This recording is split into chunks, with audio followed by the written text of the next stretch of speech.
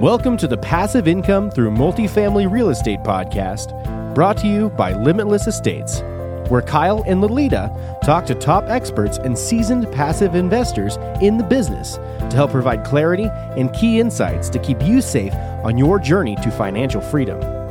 Our goal is to help you get educated on how to create passive income for you and your family by using real estate as your vehicle.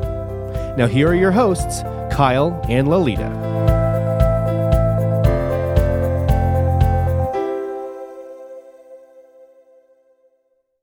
Hey everyone, and thanks for tuning into another episode of the Passive Income Through Multifamily Real Estate podcast. I'm your co-host Lolita, also joined by Kyle. On today's show, we have Adriel Leewag. Adriel, great to have you on the show. How's it going? I'm doing good, Lolita. Thanks for having me, you guys. Absolutely. Before we get started, here's a little bit about Adriel. Adriel is a full-time investor from Los Angeles doing both local and out-of-state investing. Adriel's house flipping started from his numerous years of successfully flipping cars as a hobby. He has since taken the skills and concepts with flipping cars and has applied it to real estate, and 3.5 years later, he is currently on his 11th flip. Adriel's main focus is on local flips in the LA market to build capital in order to purchase out-of-state cash flowing properties. So that's a very cool fun fact on how you got started. I think that's a great segue into you telling the investors a little bit more about yourself and what you currently do. Thanks, Lolita, for the introduction. Mm-hmm. I'm 34 years old. I'm a father to 3 awesome boys. I've been married to my wife, Raquel, for 18 years now. And like you said, I'm a local investor in Los Angeles, primarily focused on flips and developments in the local market. Awesome. Cool. Thanks for that. And so I'm going to ask you how you got started in this niche. And it sounds like from your intro, you got started by flipping cars a little bit. So just briefly, can you touch on the flipping cars thing, how you got started on that? And then what is it about flipping houses that appeals to you? Yeah, Kyle. Like Lolita mentioned, I have a history of flipping cars as a hobby. And I come from a technology background, and I was flipping cars for fun for a few years back then. And I experienced some success with flipping cars, and I realized that the same concept I was using with flipping cars, if only I could take that concept and apply it to flipping houses or in real estate, I would have just as much success as I did with the cars. So just like everyone else, I was working a corporate job, and I got tired of it, and I wanted to try flipping on the side. So I tried a project a couple of years ago, and I fell in love with the process. And it just kind of took off from there. I've always had something like, I've always enjoyed seeing something that was maybe run down or was old and people didn't like it.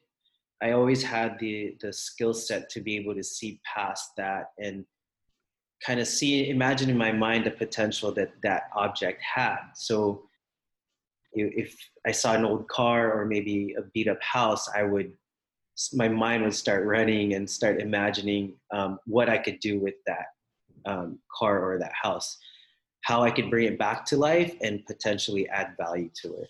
Okay.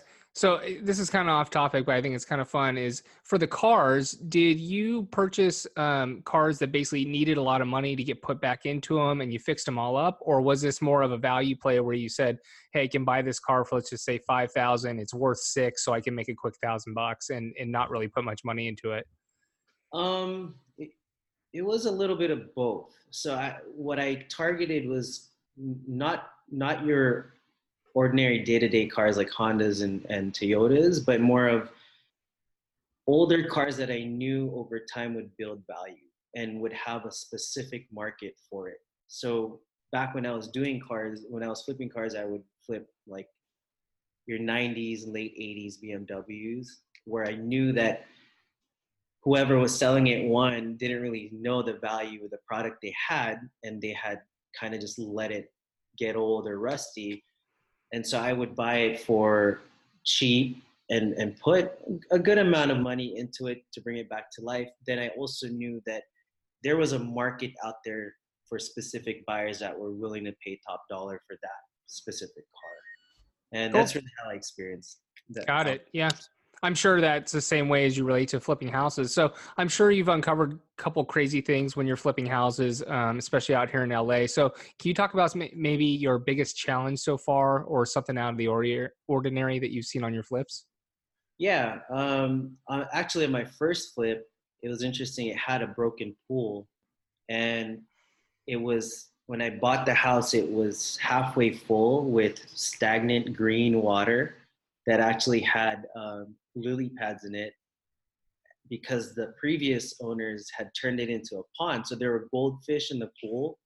Then there was tons of algae at the bottom.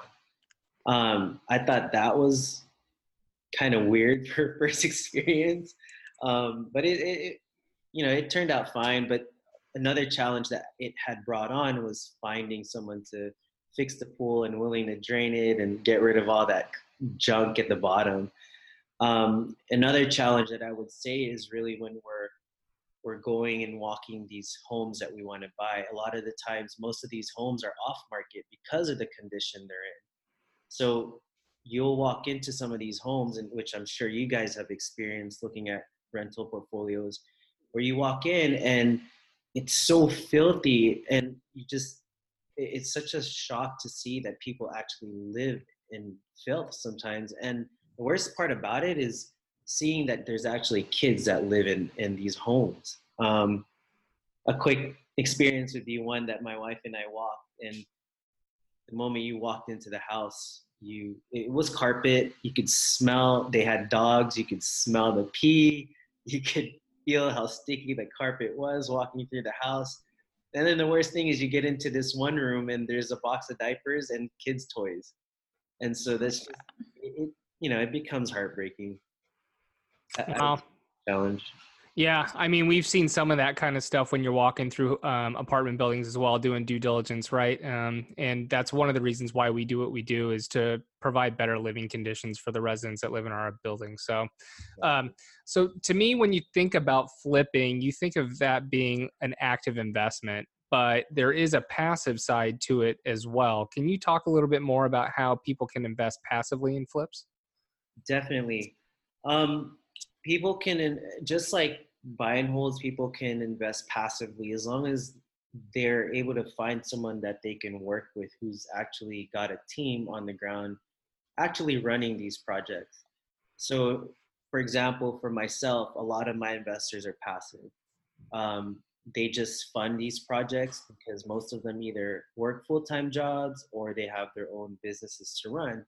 So they don't really have the time or the manpower to be running these flips on their own.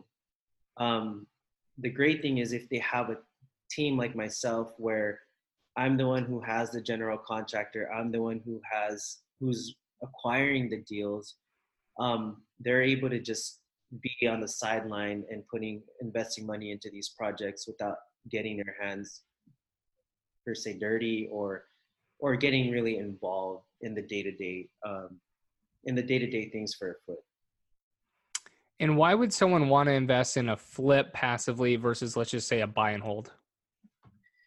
I would say it's a great way to diversify one's portfolio and investing, because, as you know, on the buy and hold side, it is a longer term investment, and you don't get your return or your money back till later on, maybe a year or so later on. As far as investing into flips, it's a great way for people who are looking for a faster return to accomplish that. On average, for my projects, you're looking at like anywhere from 4 to 8 months for a completion of one flip.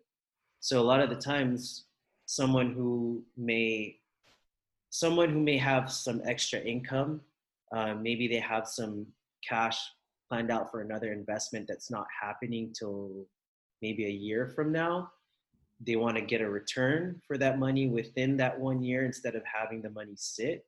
It definitely investing into flips definitely provides them with that return that really you can't get anywhere else. They get a decent return within a decent time frame.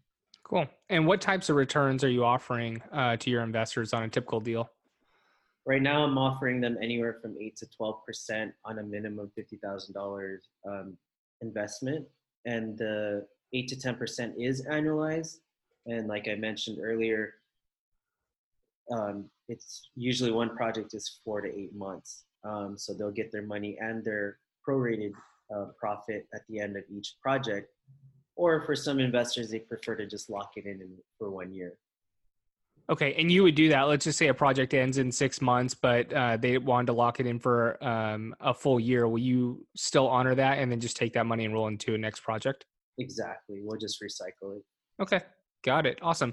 So what are the top 3 things you'd suggest for a passive investor to look into prior to investing with someone into a flip? The top 3 things I would say is look at that flipper's portfolio, see what they've done, see their track record, check the quality of their work, and also what their investment strategy is.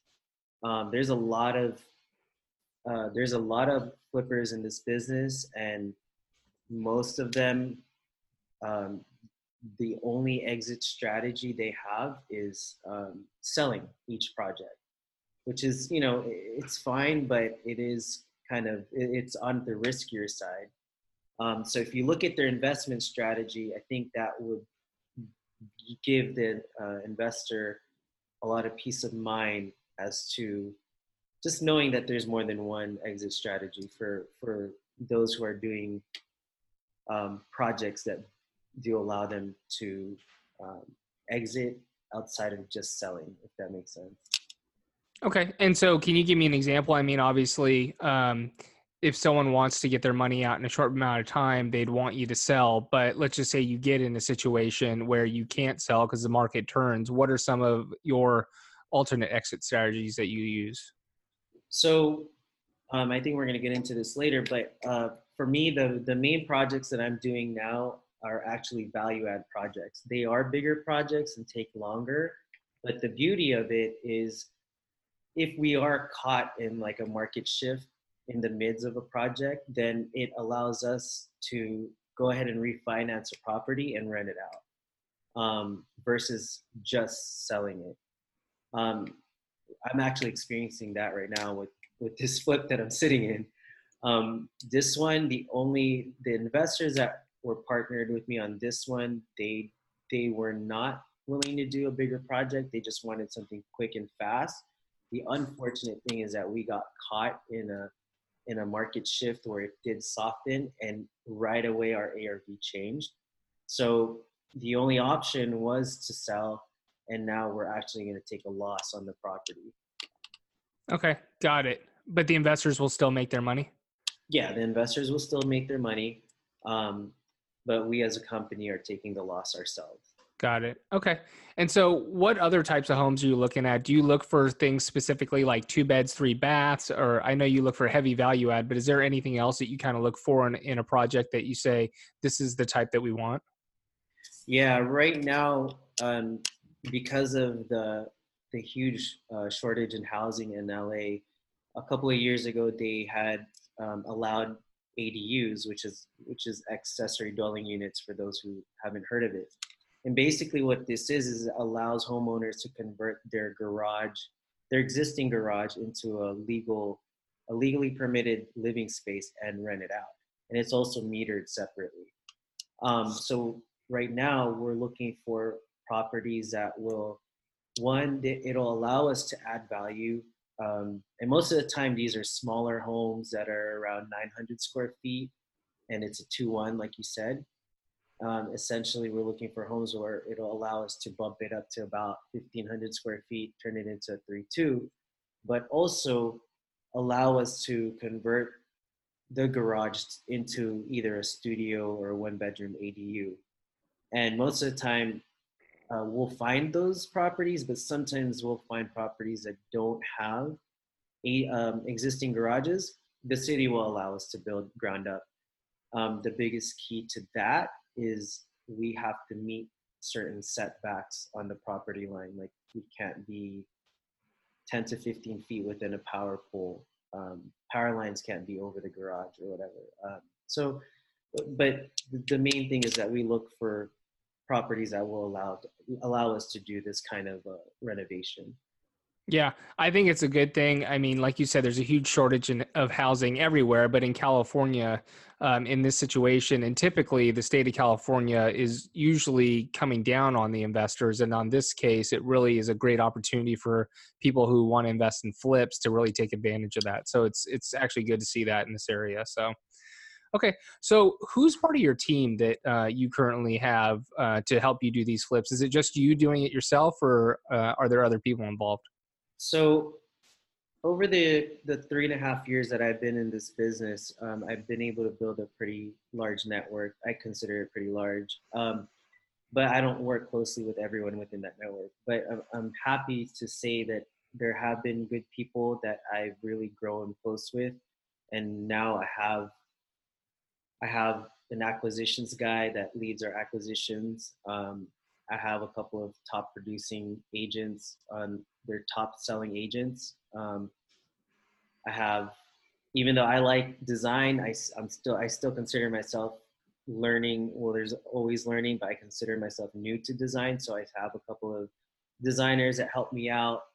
And then I have my GCs. I have a few GCs that I work with on different projects. I have my in-house architect, and then I have myself.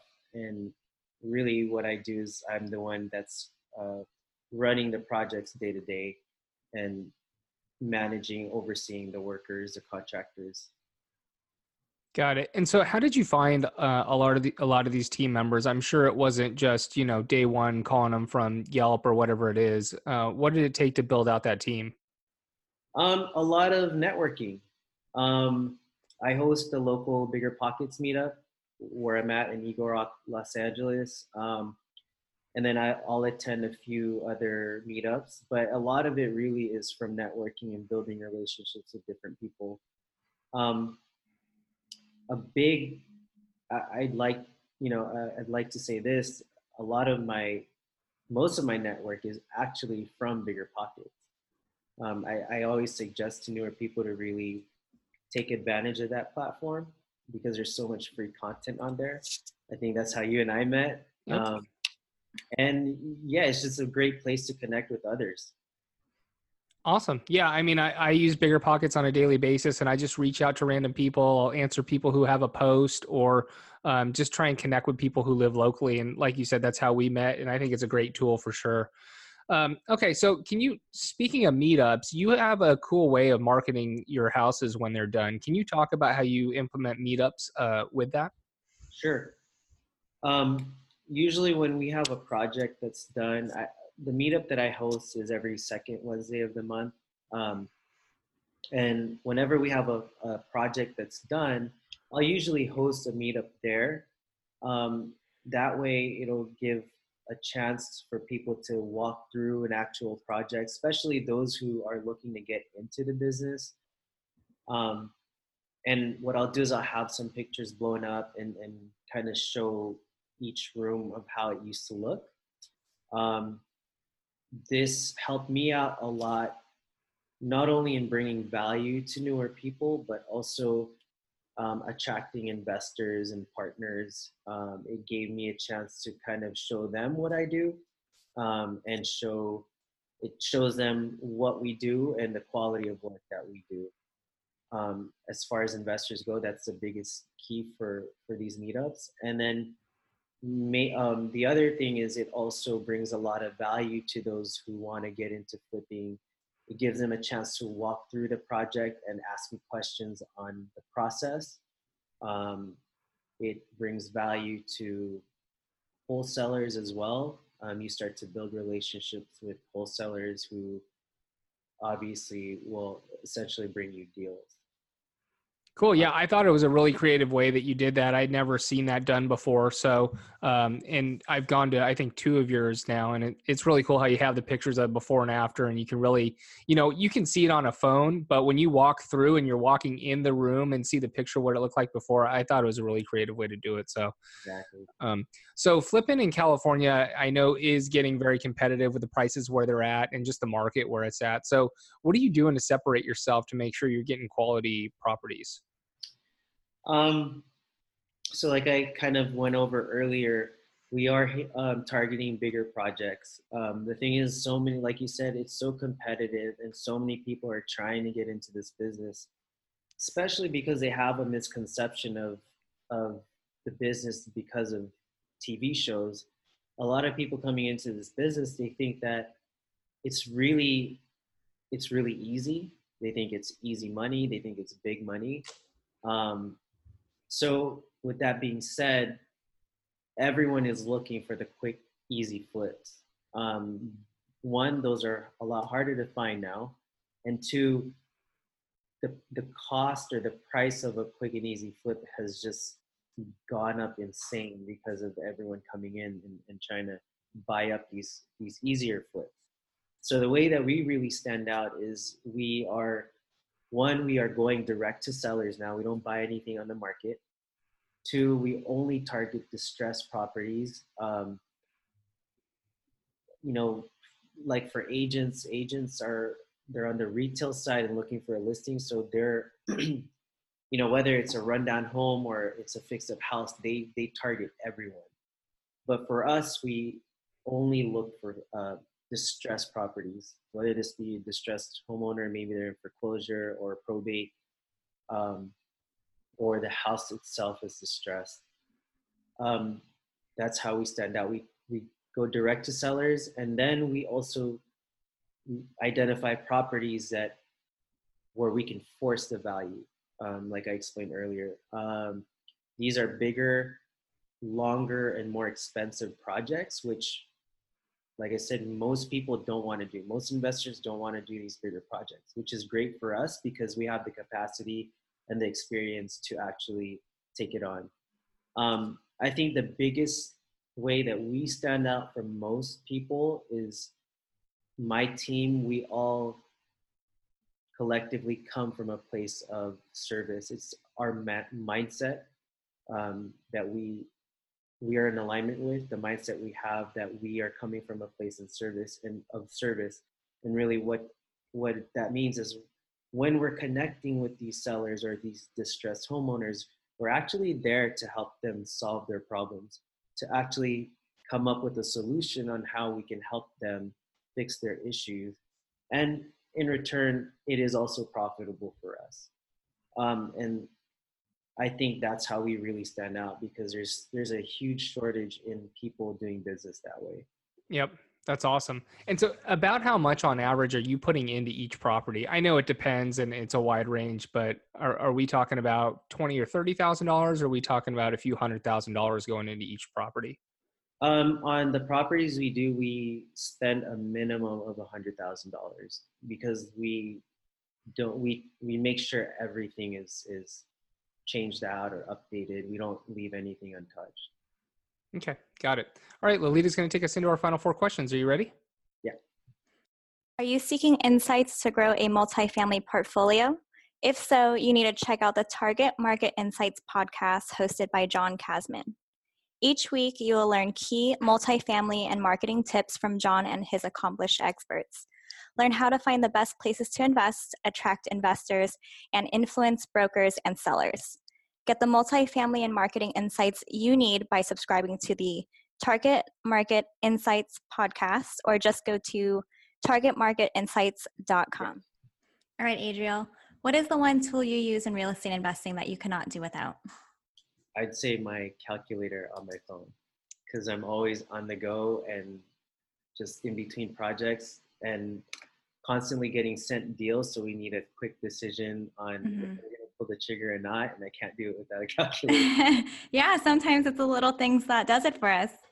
Can you tell us a story about your biggest mistake in real estate investing and the main takeaway for our listeners? My biggest mistake would be buying my first out-of-state flip sight unseen through someone I didn't know so well. My biggest takeaway for that was, and my advice to other people is, there's nothing wrong with buying out of state or buying sight unseen, but I think the lesson there is really vetting the person and getting to know them before actually doing business with them. Yeah, good advice. What is it that you need to do now to grow your life to the next level? I just need to assemble my dream team. I have all the tools in place, and I just need to put them together so we can all work cohesively. Perfect. And finally, where can people find out more about you? I am on Instagram a lot. My Instagram handle is Flip Squad, and it's a number 5 for the S. And then I'm on Bigger Pockets a lot. People can reach me on Bigger Pockets. I try to be as involved as I can, or they can email me at flipsquadla@gmail.com.